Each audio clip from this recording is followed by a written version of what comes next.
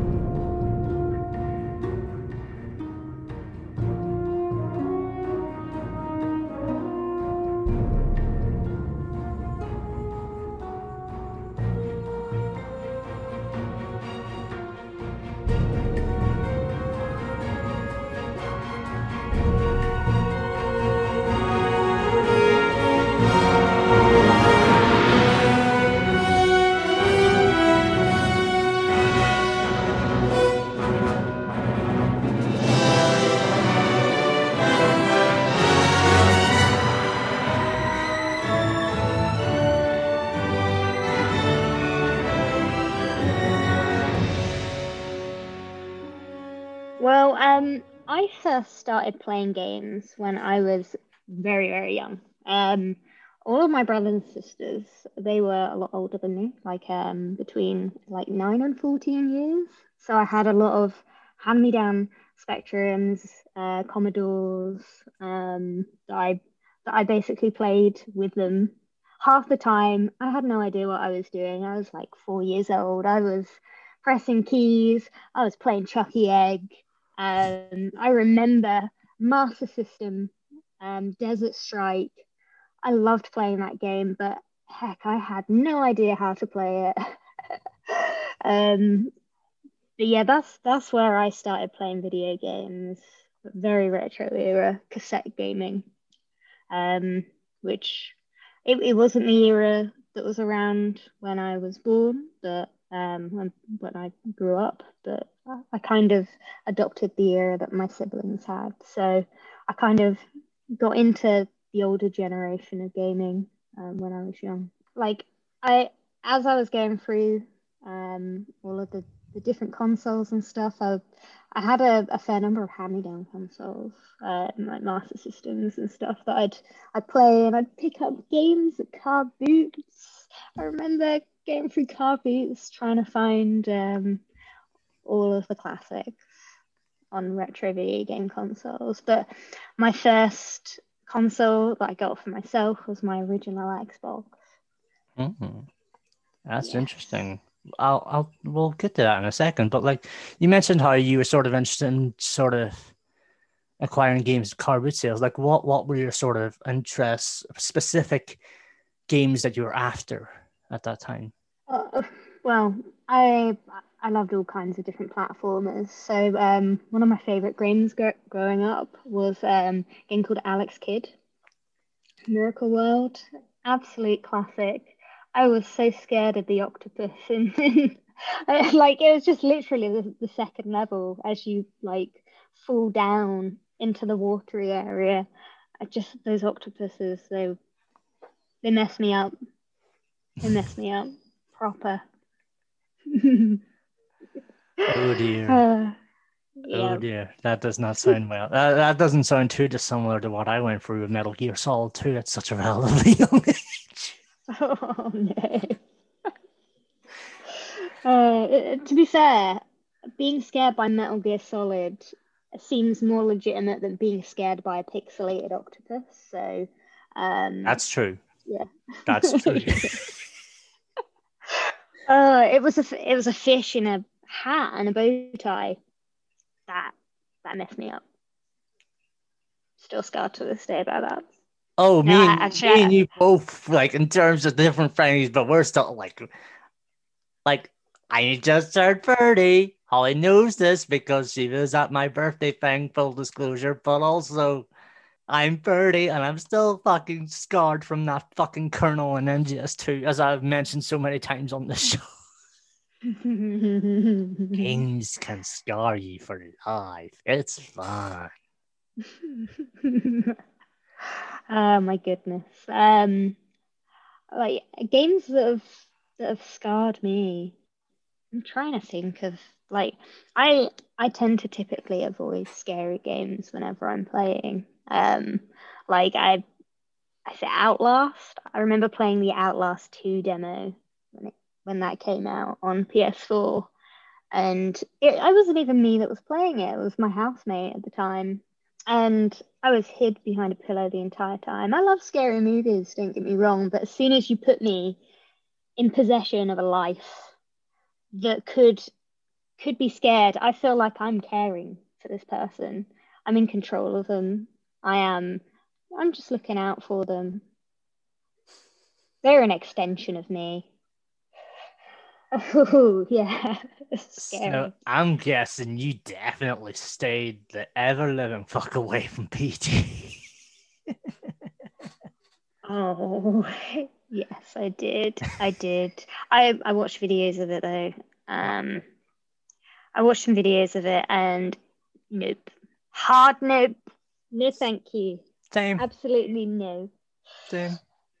It's the only Kojima game I've not played on a console, on a HD console anyway. Chances are I probably would have bought Silent Hills, but I definitely wouldn't have played it.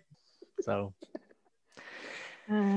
anyway, your first proper console, like you said, the Xbox. Talk about that a little bit. What was your memories of the Xbox? My memories of that original Xbox were firmly rooted in Tony Hawk's games. Tony Hawk's Underground, that soundtrack, it was beautiful. Everything about the Tony Hawk's games in that era were fantastic. Tony Hawk's Underground 1 and 2, beautiful. Fog 2 I and Pro Skater 3. Beautiful. Oh yes. There was Mercenaries, there was ah Burnout Revenge. Burnout 3! Is that Burnout 3 Takedown? Yeah. I don't actually know if I what is Have that you... Burnout Revenge? No, I no. don't know if I played No, you... Takedown. Burnout 3 Takedown is the best. I actually love that so much compared to Revenge. Revenge I did not like as much. Oh no. Revenge was that was so good. That's one of my all-time favorite racing games. Apart from the old Need for Speed Most Wanted. Oh, that's Also a the classic. was that the 2005 one? Yeah. Yeah. That's a good one. That That's was a really good that one. was it was I think good. I think I honestly prefer that over the Criterion version. Oh, that's the modern one that came out a few years back. Mm-hmm. That came out 9 years ago now. Oh my god, it came out 9 years ago now. 9 years. 9 years, Holly, 9 years. It came out 9 years ago. And God, I feel already old as it is, just having to buy the remaster of Hot Pursuit. Oh, Time. that's time. Time gets us You're all. old. I'm very old. I feel old. But what other memories do you have before I digress even more? What else was there on the original Xbox? I had a good old time with Morrowind. That was a classic. I spent so many hours getting lost, literally lost in that game. Um, I can't actually remember completing it. I'm sure that I went through the main storyline, but I probably spent days in that game just running around the various cities, trying to find skooma wherever I could. Gosh, I sound like a gamer addict. Wow. Um, yeah, Morrowind. I I was a big fan, okay, of the pauldrons that you could get in that game. I was so sad with I think it's Skyrim when they took them out because you had separate shoulder pads that you could change up with your armor, and it was just really nice. That's customization is one of my big things in like RPGs and stuff. But Does I the was just does the sense of getting lost as well sort of help in terms of discovering these worlds? Because like you say, you got lost in Morrowind, but was that more of an intentional thing or was that just accidental? it was a combination of the two things. So the like I literally got lost because I don't think there was any fast travel in Morrowind, but the environments as well. Going through like the Dwemer ruins, and looking at all of the different like dungeons that you could find in the world. Also, there was just so many unusual creatures that you could find in the world that just weren't aggressive as well. Like, I think there was like maybe a balloon system, that was just like these little, well, I say little, these huge floating things with like legs that you could use to travel to a city, but you couldn't like actually open up a map and be like, okay, I want to travel to this place. You had like set locations where you could do like a mini travel. You had to pay loads of coins, and I never had coins because I wasn't very good at the game. But yeah. And then what about after the Xbox, like in terms of Xbox 360, PS3 and whatnot, or Wii? Yeah, so I went to Xbox 360, and Xbox One. I had some like other games on the Xbox 360 that I really enjoyed playing. Again, they're more like RPGs and first person shooters. So like I loved The Witcher 2, the original Prey as well. I think that was underrated. I feel that was a classic. Some of the mechanics in that game as well, and just the storyline, um, around the invasion of the planet was, they were just spot on. And also of the Metro video games as well. Metro 2033, just the ammunition mechanic in that, and the fact that your premium ammunition was also like a really valuable currency in the game. It just really made you think really strategically about how you played the game as well. And I just love that about that game too.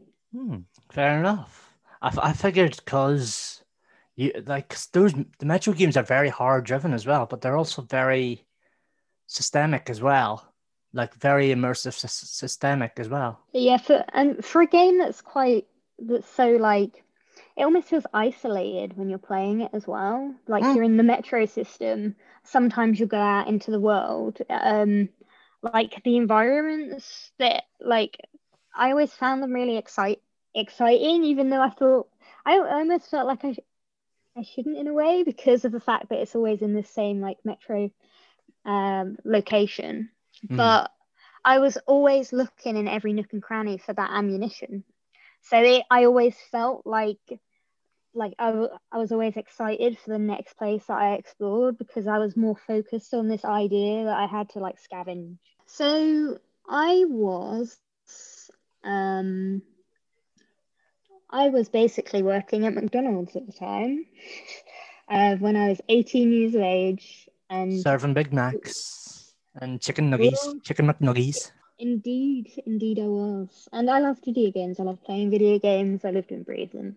All of my spare income would go on video games. But there was a game station that I used to go visit to purchase video games. I'd pop in there most days. I also used to serve the manager at McDonald's. So eventually, I guess I must have like annoyed the people enough there that they actually did enjoy my company, and I guess I was enthusiastic enough that when I applied, they were like, "Oh yeah, come on board." So I ended up working in video game retail from I think 2010 until 2012, and while I was there, I did a little wee bit of journalism as well. So reviews and little bits and pieces. But that was kind of that was just dipping my toes in. That was pre-development. That was getting me ready for where I was going next, basically. So someone that I worked with, a couple of people that I worked with actually, had recently found work at Team 17 in the QA department, testing video games. So Worms, back then. There was lots and lots of Worms games, and a little bit of Alien Breed as well.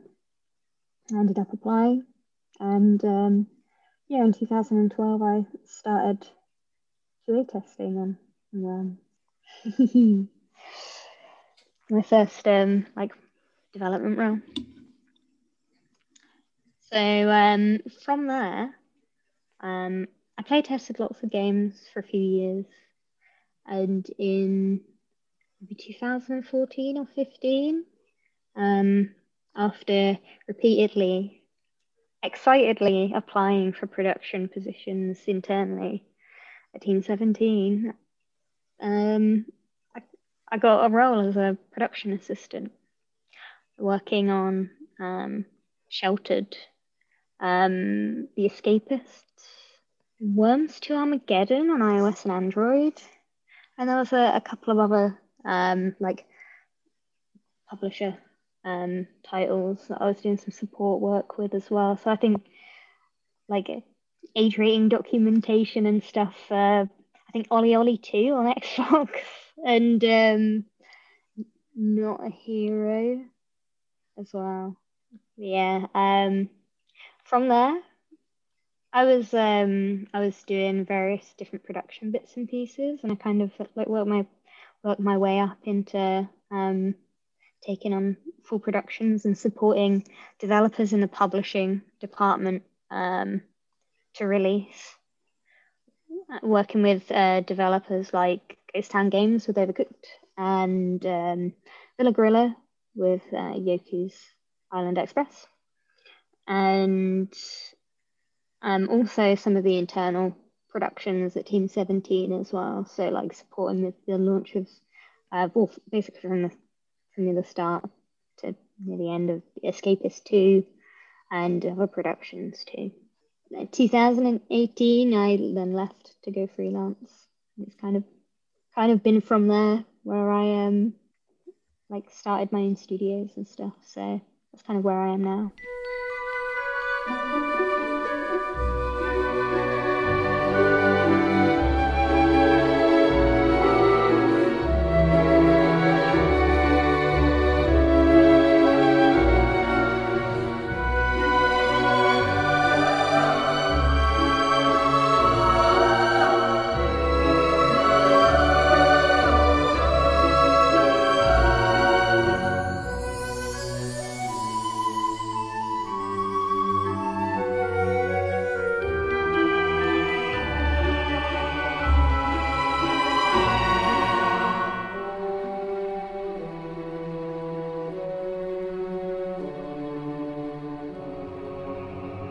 So let's talk of your favorite game, Fable. Mhm.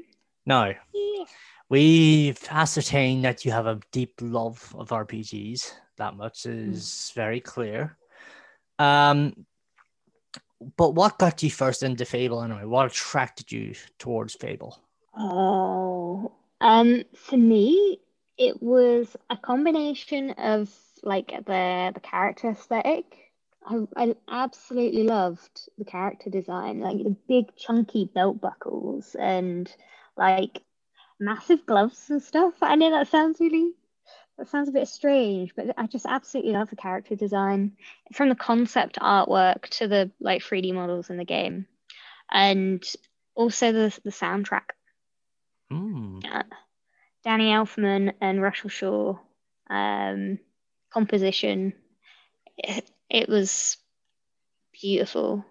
It's still one of my favorite soundtracks in any game to this day. Interesting. Like go into a bit more detail about that soundtrack. What is it about that soundtrack that makes it one of your favorites? So I think it's just how magical it sounds. So it's got a lot of like deep like stringed instruments that kind of echo into like big old crescendos. It's really grandiose as well. Like the intro theme is something that just stuck in my mind basically to this day since I played it. And it and just even through all that, there's always like a little, I don't know, a little piano or a little fiddle that's going doodle doodle doodle doodle doodle really quietly in the background. It's like a little chiming away, and it always makes it feel like there's a little bit of humor, a little bit of cheekiness going on in the background. Mischievous behavior there. Yeah, exactly. Yeah. So it was just magical for me. Mm. Absolutely magical. It very much had those, like it pretty much nailed down the vibe of what the sort of typical tropey fantasy RPG should sound like in terms of music anyway. Yeah, absolutely. It when I listened to it, I felt transported into a different world. I didn't even need to see the game. Hmm. Yeah. Interesting. Um, so obviously the one of the big aspects about Fable as a series, not just necessarily that one game, but as an entire series, is its humor, its style of humor. It's very, very specific because it feels very British in a way. Very, very British humor in a way. For sure. I think it especially channeled with the like mostly British voice acting as well. And it that just really like you get the vibe the entire way through the game. So even from the main characters to when you're walking through, say, like Oakvale or something like that. If you haven't changed your name, you'll hear the echoing sounds of chicken chaser. Look at all the chickens run, and like little VA sound clips like that. That yeah, takes me back. And it's funny you mentioned the sort of voice acting as well, because like you have Zoe Wanamaker as well as that sort of ominous narrator throughout the entire, at least I can't speak of Fable the Journey, but like throughout the entire series, anyway, she's there as that omniscient presence as the narrator. Yeah. Also, like the presence of the guild master as well. It felt like almost like a father figure for the first like well for a good portion of the game as well. But yeah, oh, this is that without going too spoilery, is that You can go, you Therese? can be as spoiler as you want, go for it. Spoilery. Is that Teresa? Yeah, no, like I think that's Teresa. Yeah, well, I'm not too sure because all I've played is Fable 2, but then Fable 2 is the best one. But I digress. I digress. Whoa, that's fighting We'll talk, touch Johnny. we'll touch upon that later on. For now, are In a fist fight? What? No, joking. you actually challenging me to a fight? Because I will actually. No, I won't. No, I can't. But Although there are dogs in Fable too, so I can understand that. There are good valid points for your argument. I might end up fighting myself into Fable 2 at this rate, the way that I'm going. Anyway, sorry, Jen. one of the things you mentioned to me before we started recording was something that really excited you because you did a lot of sort of extensive background research on this and sort of revisiting your own memories on it. The frying pan, for whatever reason. Oh, yes. So the frying pan is basically it's a weapon that you can get in Fable where you have to I believe you have to find lots of different map pieces throughout the game world, and it's basically a frying pan as a weapon, and it looks very, doesn't really do that much. Um, but when you use it, it's one of the most powerful weapons in the game. When you find the special frying pan, it's very powerful. It's very potent. That humor is That is classic Lionhead humor right there. It's just the tongue-in-cheek nature of it. Like imagine going through the game, like brandishing a frying pan and having this serious narration of like you need to conquer the evil in this universe. Jack of Blades, he's he's terrorizing shit. You know, you need to KO Dude, you're going, you're You fine, can fine. swear for what it's worth. Okay. I don't know. I'm just very modest. You can Mm. swear. Blimey. I feel like, sometimes I'm in the good place in real life. Add into my evil points. I'm joking. Fuck.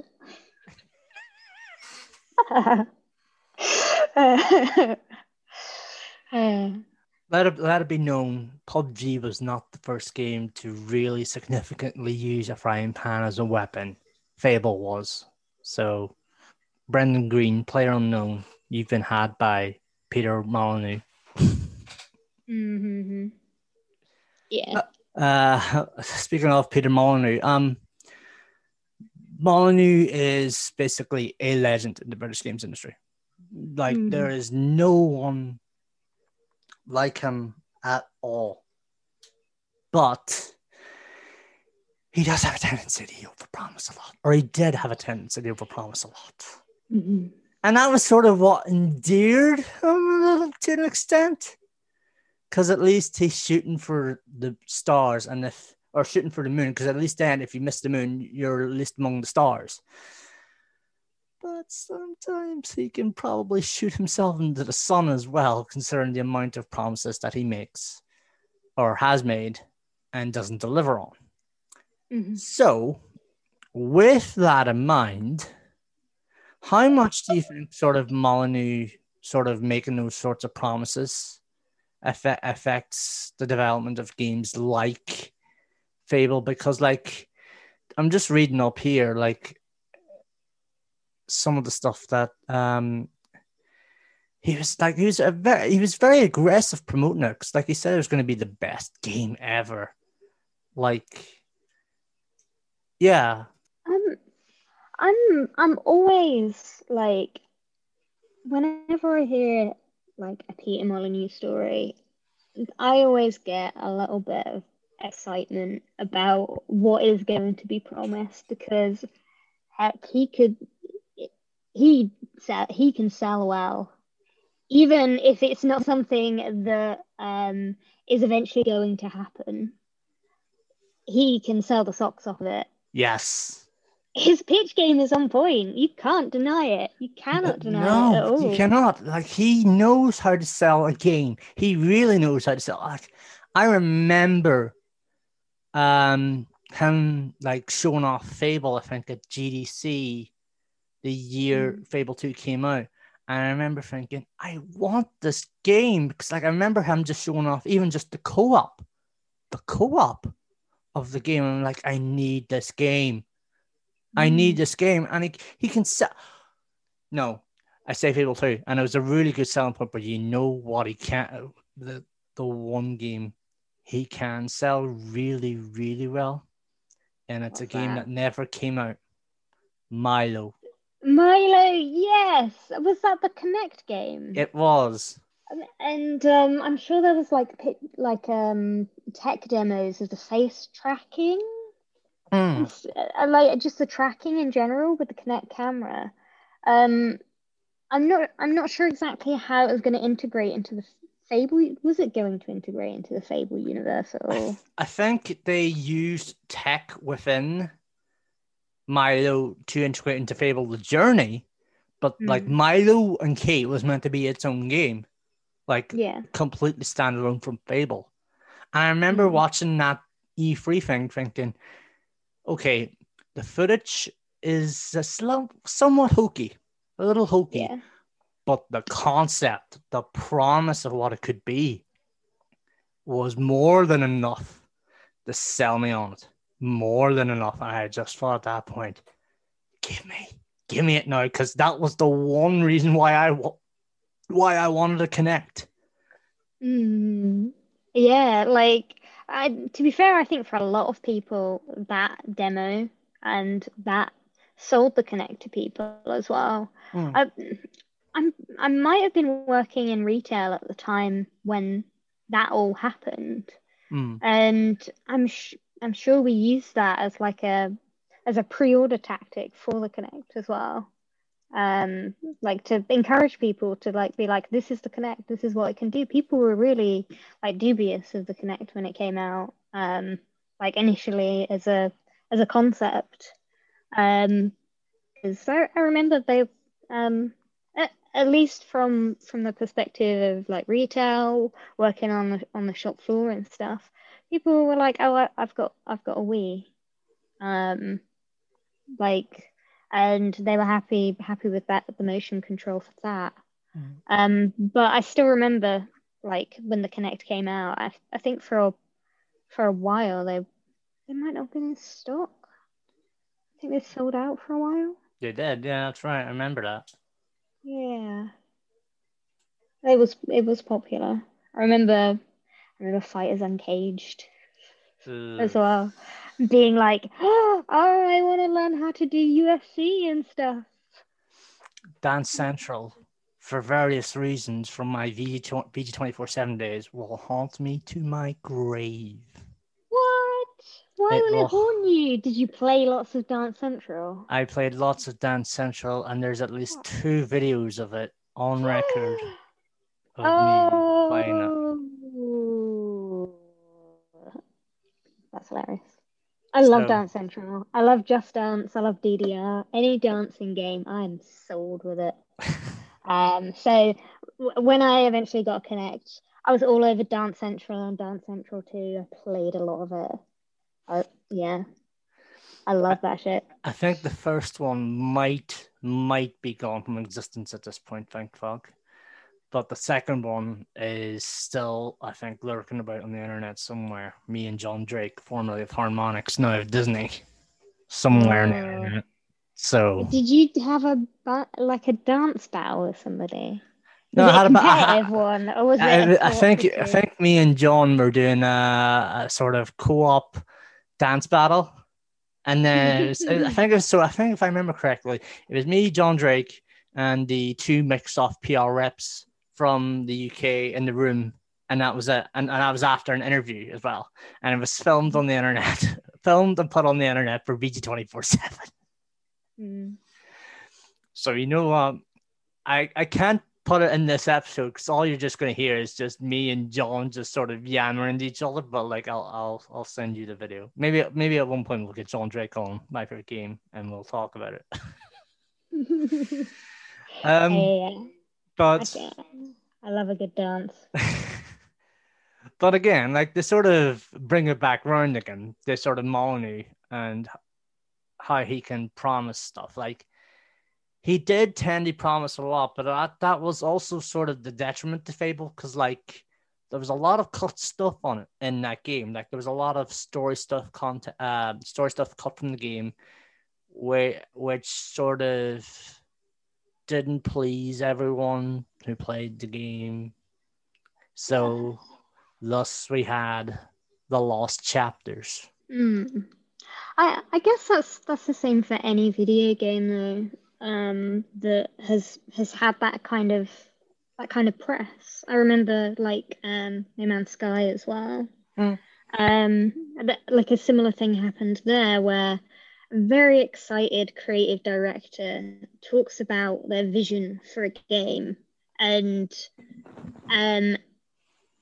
maybe they don't have full visibility on whether it is achievable within the development cycle, or something happens during the development cycle that means it's no longer feasible. Maybe a cut of funding, maybe a development ship date or something like that.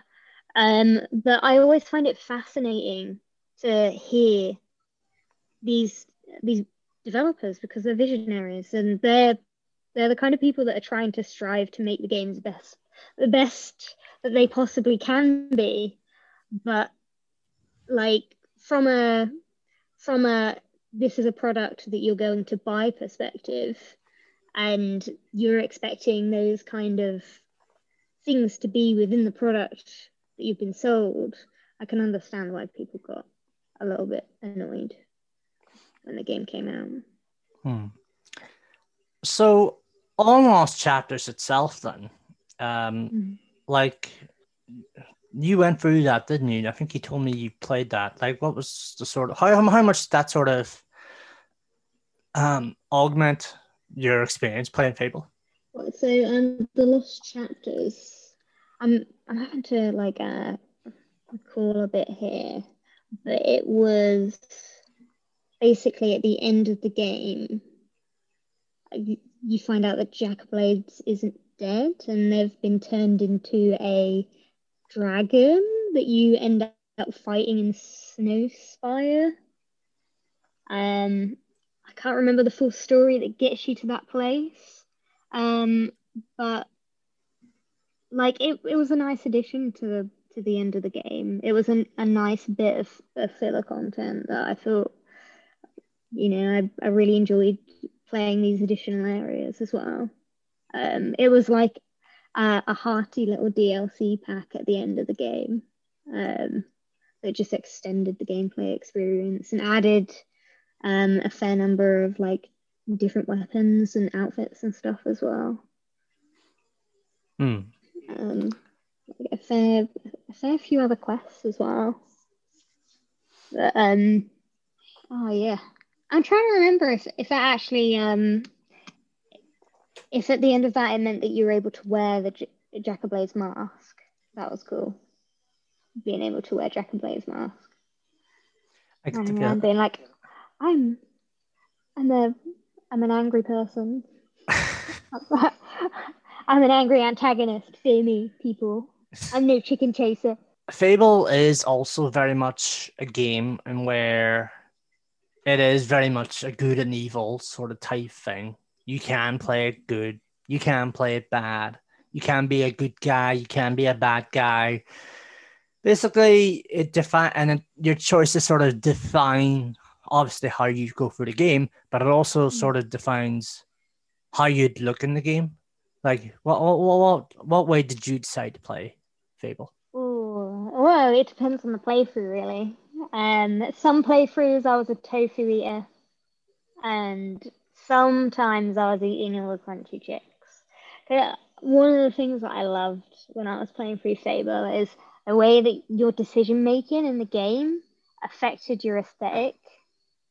So if you made decisions that basically were evil, you say you killed villagers, or you made decisions that negatively impacted people, like not saving certain people in a certain quest or something, or like I don't know, killing Whisper in the arena rather than like letting her go and letting her survive. You grow horns on your head, and you get like these flies. If you get really evil, there's flies that swarm around you as well, and I'm sure you get like red eyes and like these black marks around your eyes as well, and like all of the armor like types within the game, there was always an evil set as well as like a good set as well. So you had your evil, your standard, and your good set as well. So like I really like that about Fable, because like even though there was some linearity in the path that you like eventually went on to the end of the game, there was a lot of different options that meant that you could really customize your experience in the game world and really call it your own as well. But yeah, I was both. Sometimes I went from good to evil. I'm sure as well that when I was like I might have been really good, and then I tried to be really bad really quickly. I'd eat loads of crunchy chicks, and then I'd get fat as well. Because I'd just eaten loads of food as well. So I was just evil, and I'd like gained loads of weight. Oh no. You had to like exercise off your crunchy chicks that you'd eaten in order to get evil. So the $1,000,000 question: did you punt any chickens? Did I punt any chickens? Punt any chickens? Like kick chicken. Of course. Like I think it was Bowstone. Like that was the place to kick chickens. I mean, I think there are a few chickens in Oakvale as well, but Bowerstone, you were trying to kick the chickens in all of the strangest of places, and trying to kick them as far as you could as well. Kick the chicken. Mm-hmm. Kick the chicken. I say that Sure. as if I'm saying kick the baby, like in South Park. Kick the baby. Don't kick the baby. Kick the baby. uh, uh, I am a chicken kicker. Holly Emery is a chicken kicker. You heard it here first tonight on My Favorite Game. That's going to be a news story in the morning. No, it's not. Yeah. So Fable 2 and 3. I've obviously made on record my love very clear for Fable 2. I love Fable 2. It's one of my favorite RPGs, probably top 5 at least. Oh, well, top 10 at least, definitely top 10. Maybe top 5, but definitely top 10. Molyneux sold me the fuck out of that game. And I think Fable 2 is the one game where everything he tried to sell everyone in the game on bullet point and bullet point. I think that was the one game that he's made that he sold to a T perfectly.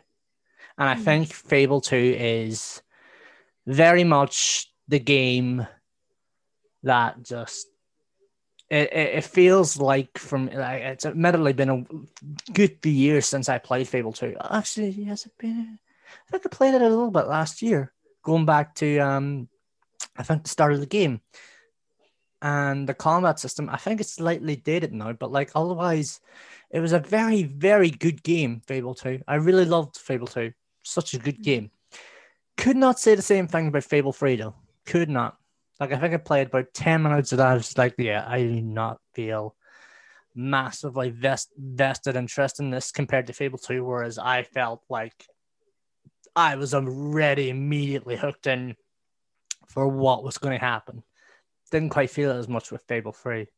Like, what were your thoughts on those games?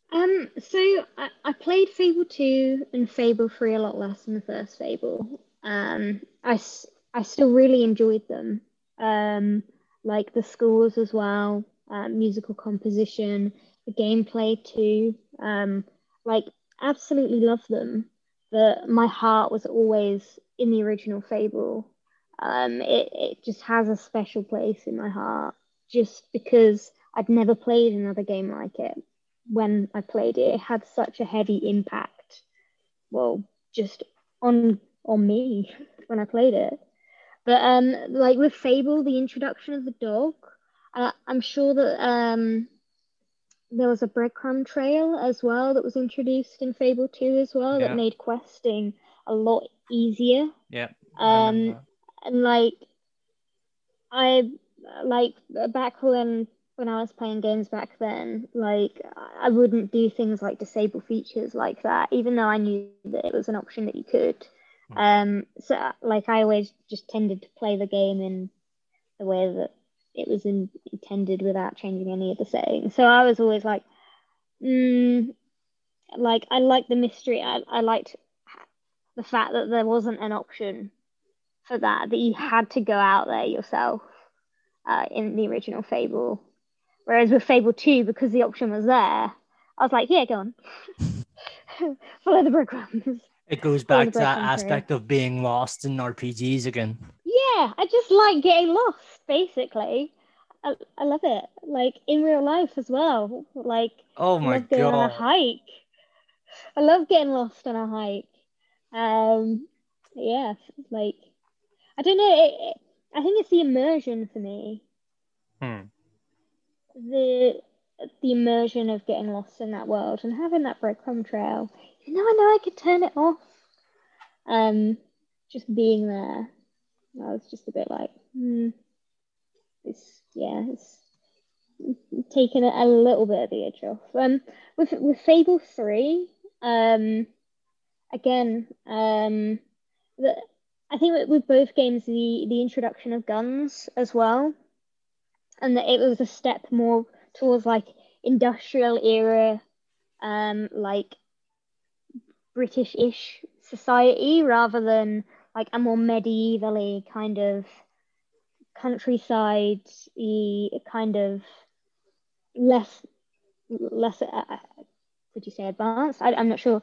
Um, it was the progression over time as well took I think a little bit of that magic away in comparison to the first game as well. So yeah, guns. And in Fable 3 as well, they brought in all the systems around like running, basically being a ruler over a kingdom almost, and like being able to transform cities by I think in your menu system.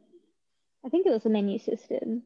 You had like all of your. It was a very elaborate menu system actually. You had uh, like like rooms and stuff, and you could like change your outfits and change like the color of your outfits using dyes and stuff, and then you could manage like your financials from there as well.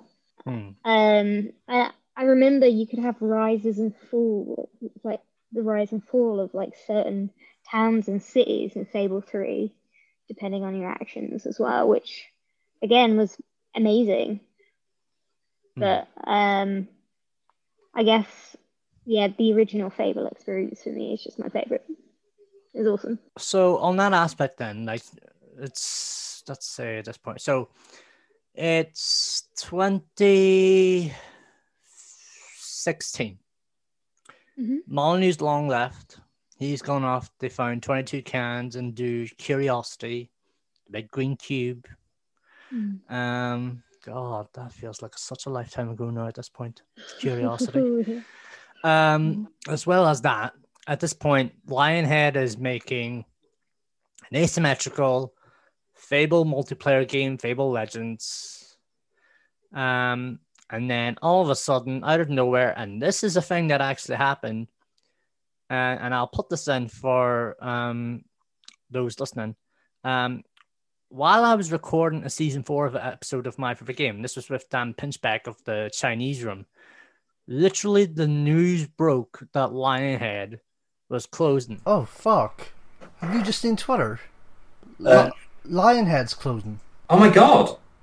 Just said Lionhead's closing. Jess has just texted me. My phone's just gone. And it's Jess going. Lionhead's closing. Lionhead's closing. Oh my god!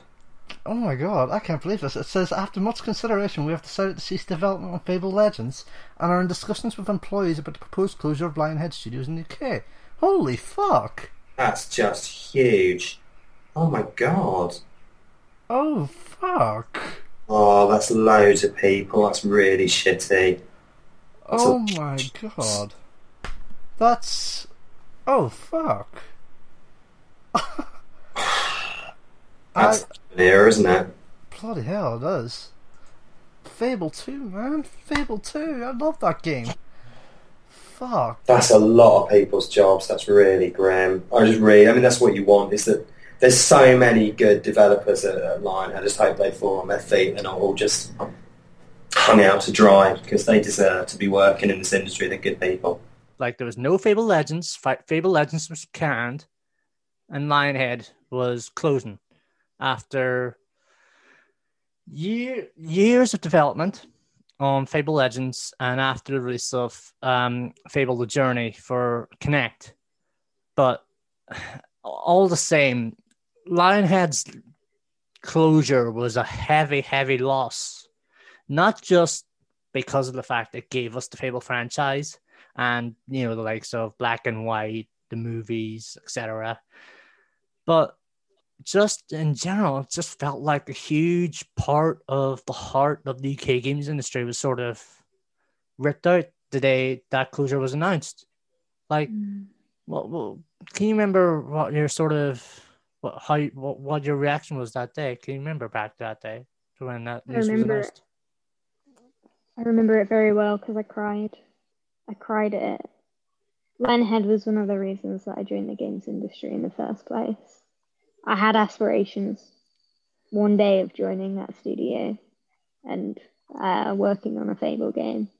I think it was maybe more the studio as well rather than the franchise, just because of the other games that had kind of been born out of that studio, and also just Peter Molyneux's legacy that it built up. So like I love the Populous games growing up. Theme Hospital as well. Bullfrog was it was such, they were like fundamental building blocks for my passion within the games industry. And the idea that like some of the people from that studio had like helped with forming Lionhead and were building games like Black and White and Fable. And that studio and that legacy just shutting down. Yeah, that was painful. It was a painful day. I remember I was working at Team 17 at the time. I remember being shocked, very shocked, and very heartbroken as well. Yeah, yeah. I know the feeling. Rest in peace, Studio Liverpool and Evolution Studios.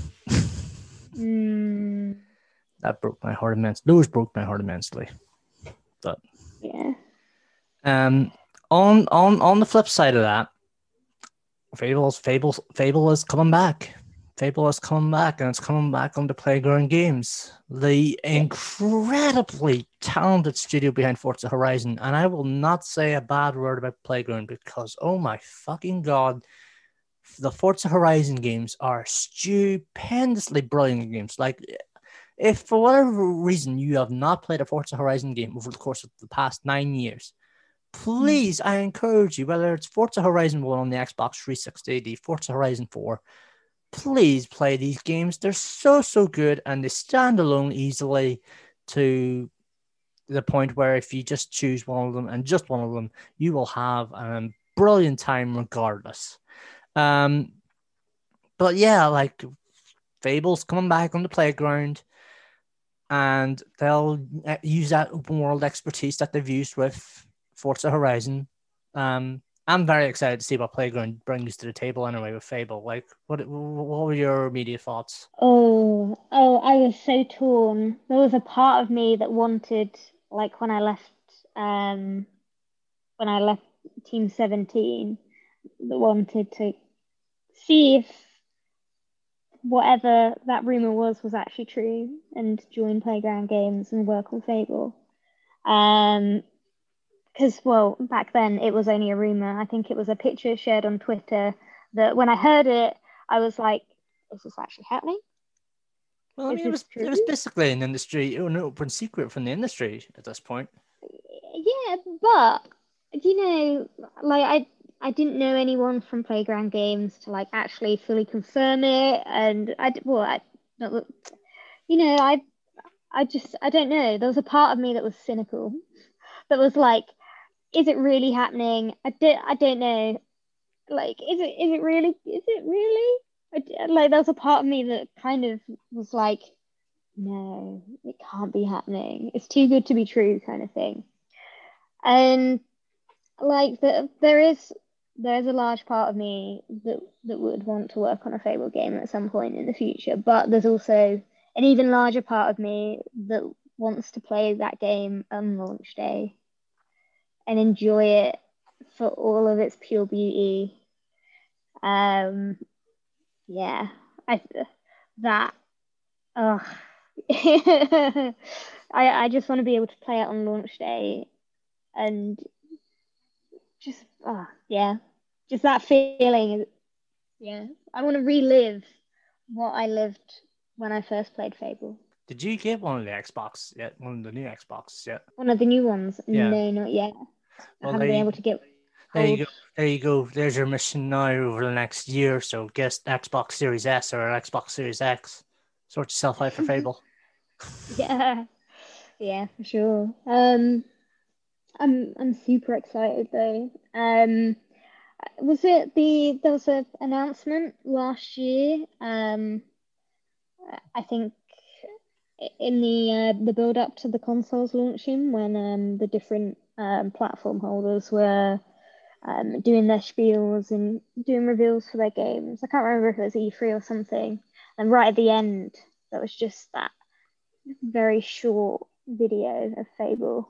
And like, it was like, I'd been waiting for all of the shows for the last like few years, just like is this where they're going to announce Fable? Are they going to show something? I've been holding out for it. And they showed a bit, and it was just so small. And I was like, no, you can't just show just that. Please, give me more. Yeah. I was still very excited that it made it official. Made it official. Official. That's probably the best way to describe it. I'm excited to really see what Playground can do with it. I think they'll kick ass with it. I really do. I'm really excited to see what they do in terms of like the environment design, because some of the stuff that they do with like Forza Horizon series with the weather system. Oh yes, it's groundbreaking tech. Like it's absolutely phenomenal what they can do. And if that kind of stuff is incorporated into Fable, then I've got really high hopes. Basically, I'm super excited. Like the idea of just running through this world and suddenly it goes from sunshine into this like absolute torrential downpour. I don't know, that could be really atmospheric. So, what else do you like about Fable that we've not talked about? Ooh, what else do I like about Fable? I really liked in Fable just the simplicity of the armor system. Like in terms of like all of the different armor sets and like aesthetics that you could get from the game, it actually had a really simple progression system of, I think it was like you could get like really basic like leather armor, and then it went to like chainmail and then like plate as well. And I think in a lot of RPGs, your progression to protect your character can get really complicated really quickly. But with the Fable system, like with the way that Fable designed their armor system, I found it really easier to get on board with. And like I don't know, I just really appreciated the simplicity, because it meant that I spent a lot less time in menus and more time like exploring the world and playing the game. And like because you knew that a lot of their armor was in sets, it also gave you a mission to find the other parts of the armor in the world as well.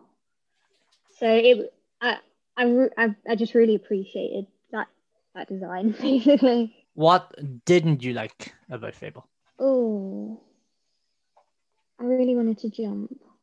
I think he could only roll, but I wanted to jump. that was basically it.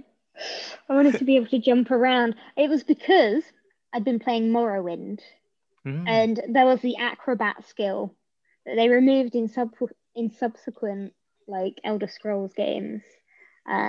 That you couldn't level up from jumping around everywhere.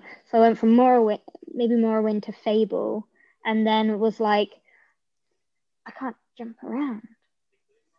This is just natural to me now. I just want to jump. But yeah. Not for any particular reason. I just really wanted to be able to jump places. So, with that in mind, top 3 Fable games. How would you rank them? Obviously, Fable 1 at the top. How would you rank the rest of the series? Oh, that is tough.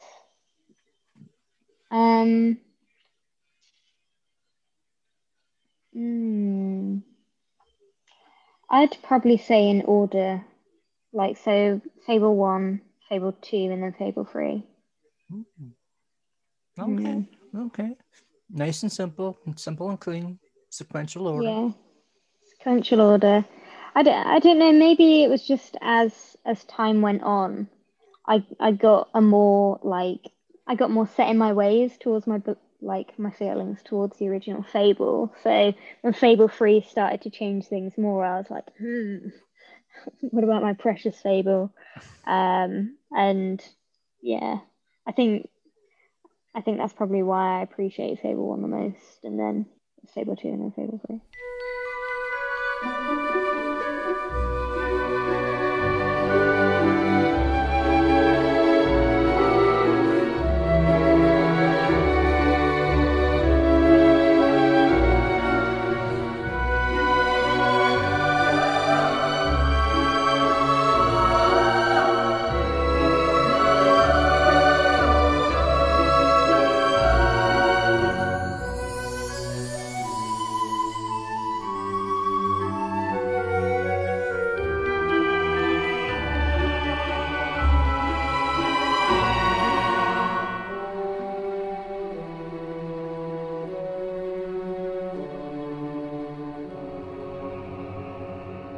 Honorable mentions. Go for it.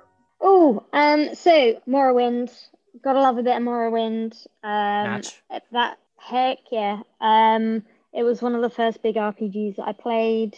Got lost in that world, same as I did Fable. Love it. Also, the Halo franchise as well. Playing through those games on, I don't know, maybe I was just a sadist, but I like to play through Halo games on Legendary. You masochist. You I know, masochist. I know. And the game that gets a shout out from me is specifically Halo 2, because it was one of the only games that if you're playing it cooperative and you died, you both respawned, even if one of you died. Whereas all the other Halos, I don't think that happened. Oh. So it was extra hard mode. extra hard mode. So when I completed that game in co-op Legendary, it was like I'd unlocked an additional achievement. Wait. I'm trying to think. Did the original Xbox have achievements? I don't think it did it? Or was this in-game? This is my own personal achievement. It was an accolade for me. But okay. Games Windows Live, it had achievements on that. And yes, that's right. Yeah, I remember now. I did buy it on PC so that I could play it online for longer after they closed the Xbox servers down. No, it makes sense to me. No, it makes sense. Yeah. Yeah. No, that's fair. What? Anytime someone mentions Halo, there's always this temptation of asking them about ODST, because ODST being so completely different to all the big ones, or Reach because it's the last big game in the franchise from Bungie, and it's also because it's the start of the timeline in terms of the games.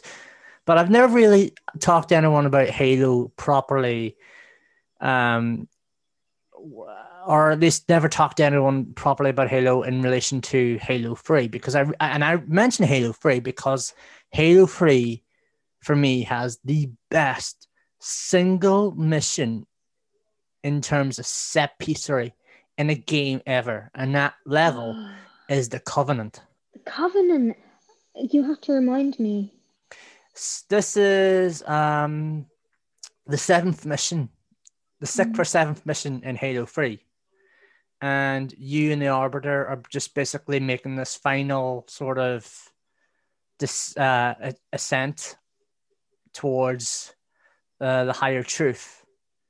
And then towards the end, this is spoilers, by the way, but then at this point, it's been 13 years since Halo 3 came out anyway, so what happens? Basically, the Flood is on your side. Because the Flood... Oh, and you're going through the Halo ring, and you're running through the platforms. Yes. And the Flood... What the Flood fight? The Flood are helping you. You are.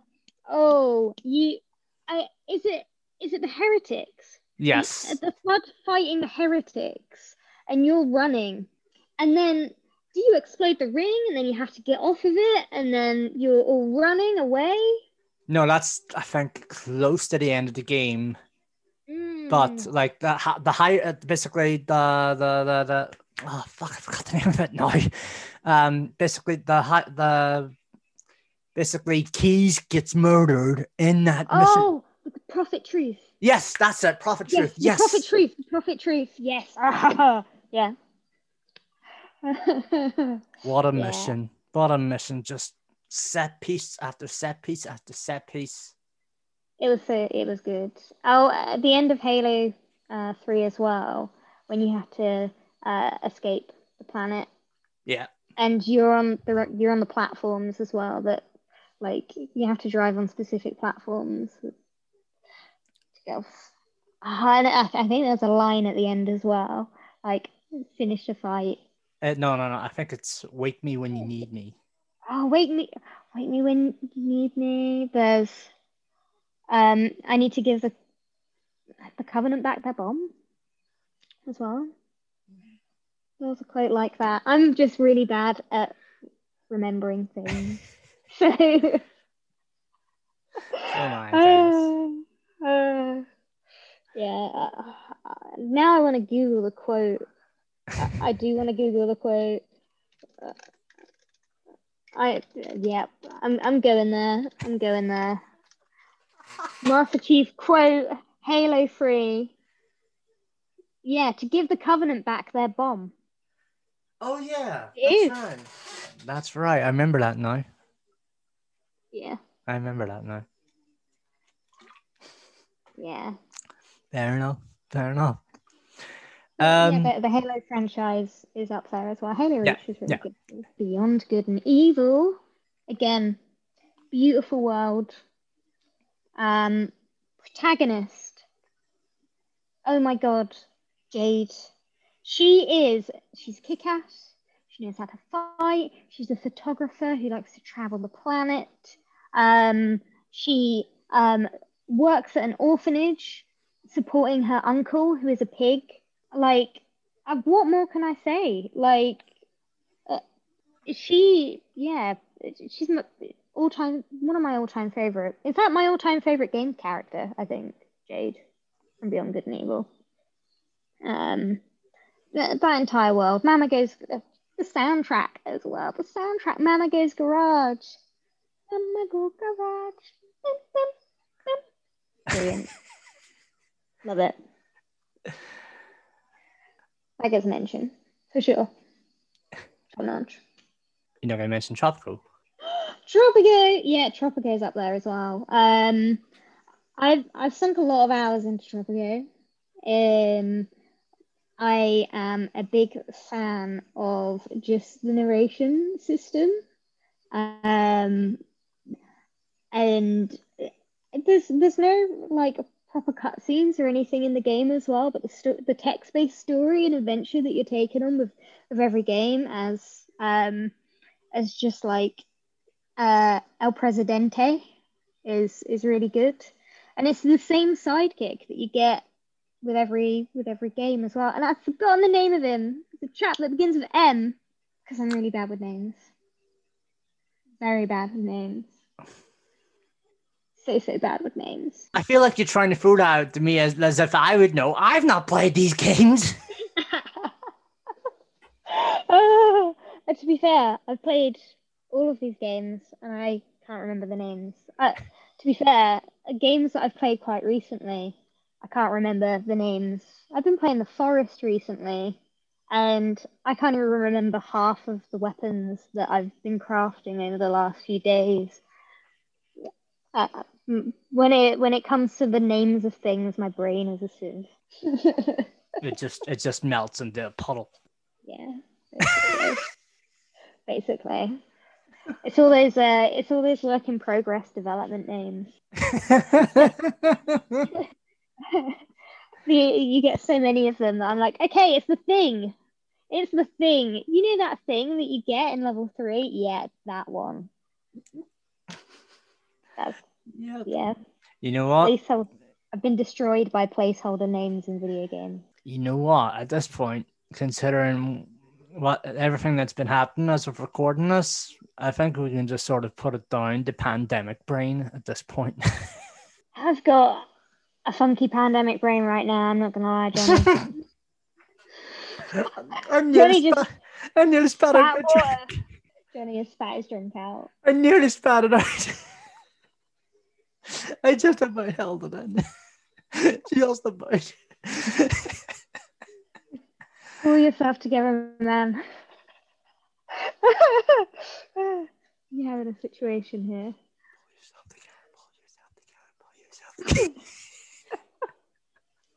Oh, good grief. Oh dear. Oh dear. Okay. Top 3 games ever. What would they be? Obviously, Fable at the top, but what would be 2?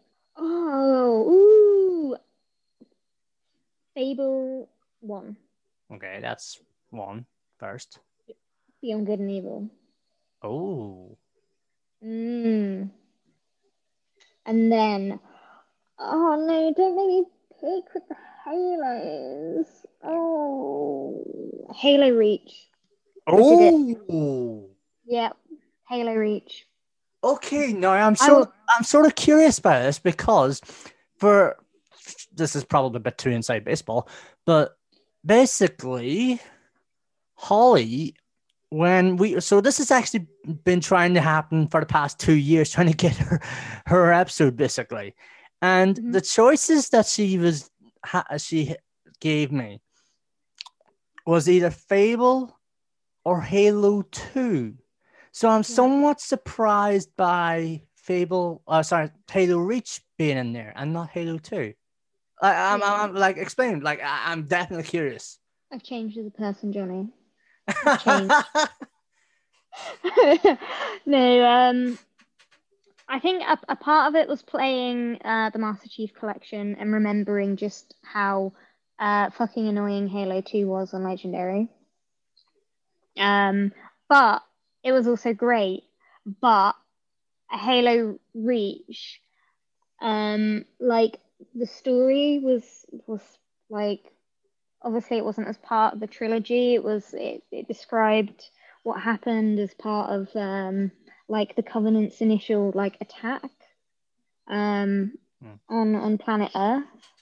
And just all around as a story, I just thought it was like this lovely unit. Oh my god, why am I describing a video game as a unit? Damn.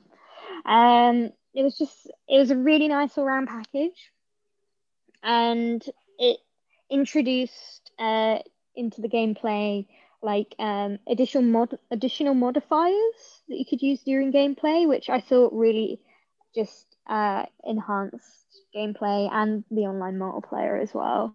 So Halo Reach is one of those games that I could keep going back to again and again. I can't actually remember as well if Halo Reach kept the firefight. I'm pretty sure Halo Reach did have a firefight mode. It did. Well. It did. I'm just trying to remember if it was included. I'm just trying to remember if it was included with the MCC, but the Xbox 360 version definitely did. So if the Xbox 360 version had it, then I'm guessing firefights in the MCC version as well. Yeah. There was a quirk with Halo Reach though. That Halo 3 ADST didn't have, I'm sure. Maybe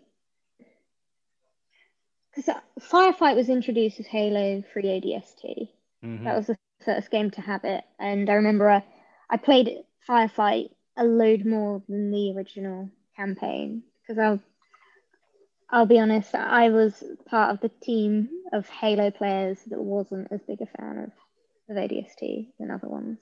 I know I'm being very controversial today. Sacrilegious. I'm just being controversial now. You say controversial, I say blasphemous, sacrilegious. I guess I couldn't get on board as much with the health system. But yeah, the firefight mode, I played a lot of that. I played a lot of it. I think there was a quirk where you couldn't play local multiplayer and online multiplayer at the same time. I can't remember which one of them you couldn't do that with. So I ended up playing the one that you could do it with. I think I ended up playing Halo ODST more because of that. Fair enough. So, Fable, Beyond Good and Evil, and Halo Reach. Yeah. I know, Johnny. You can't see this. I've changed. I'm somewhat jaw on the floor at this revelation. I know. You thought I was someone that I was not. Justice, you think they have the answers? I changed the questions. Yeah.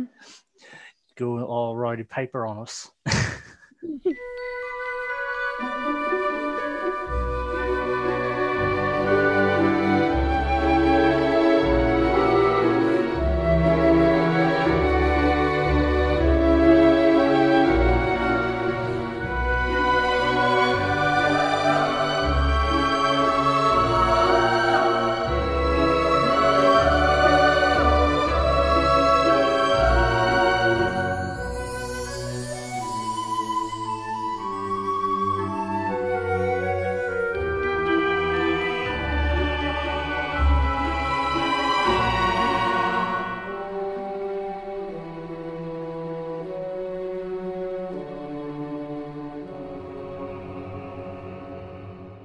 So I am at Slinky Fishy on Twitter.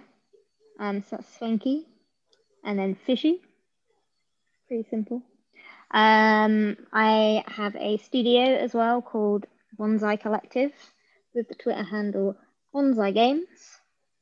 And you should also donate to mermaids.